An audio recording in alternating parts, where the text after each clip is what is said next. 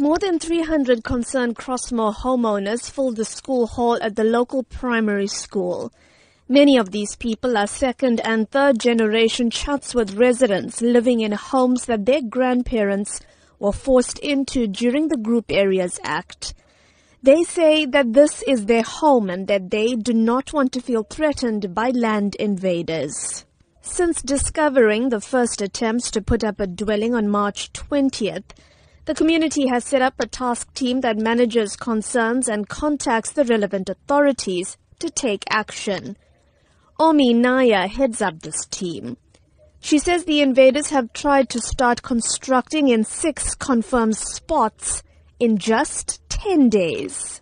Our mosque, our temple, our church is affected. Our people are fearful to go to the places of worship. By us being restricted to go to our places of worship, what are you going to live for?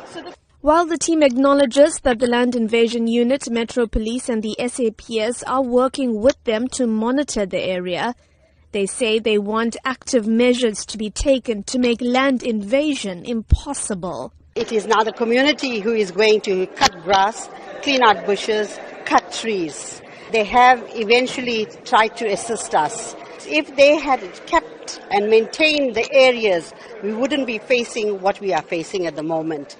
Spokesperson for the KwaZulu-Natal Department of Human Settlements, Mbulela Baloy, says they're working with the eThekwini municipality on the matter. In particular, are not allowing any more informal dwellings to be constructed in Crossmoor. But he says the process is not a quick one.